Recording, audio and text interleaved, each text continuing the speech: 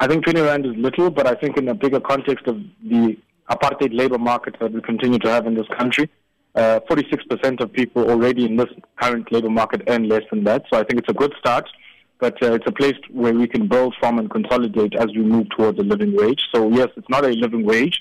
It's a national minimum wage. It's a floor. It's exactly that. Ideally, people should be paid more than that floor.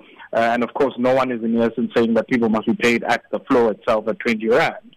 But there's a need for people, for some kind of regulation at the bottom end of the income distribution so that people are able to be protected from, from going into the working poor and being stuck in a low pay gap. If you think, for instance, about people who work in security, in retail, in hairdressing, and many of the other sectors that are defined by low pay, agriculture, domestic work, many of those people are earning nowhere near that 20 Rand. And so, yes, the 20 Rand is a good start. It's not an end in and of itself. It's a necessary move, nor is it sufficient. However, I think it lays the basis for a start towards a building process and a consolidation process towards achieving a living wage.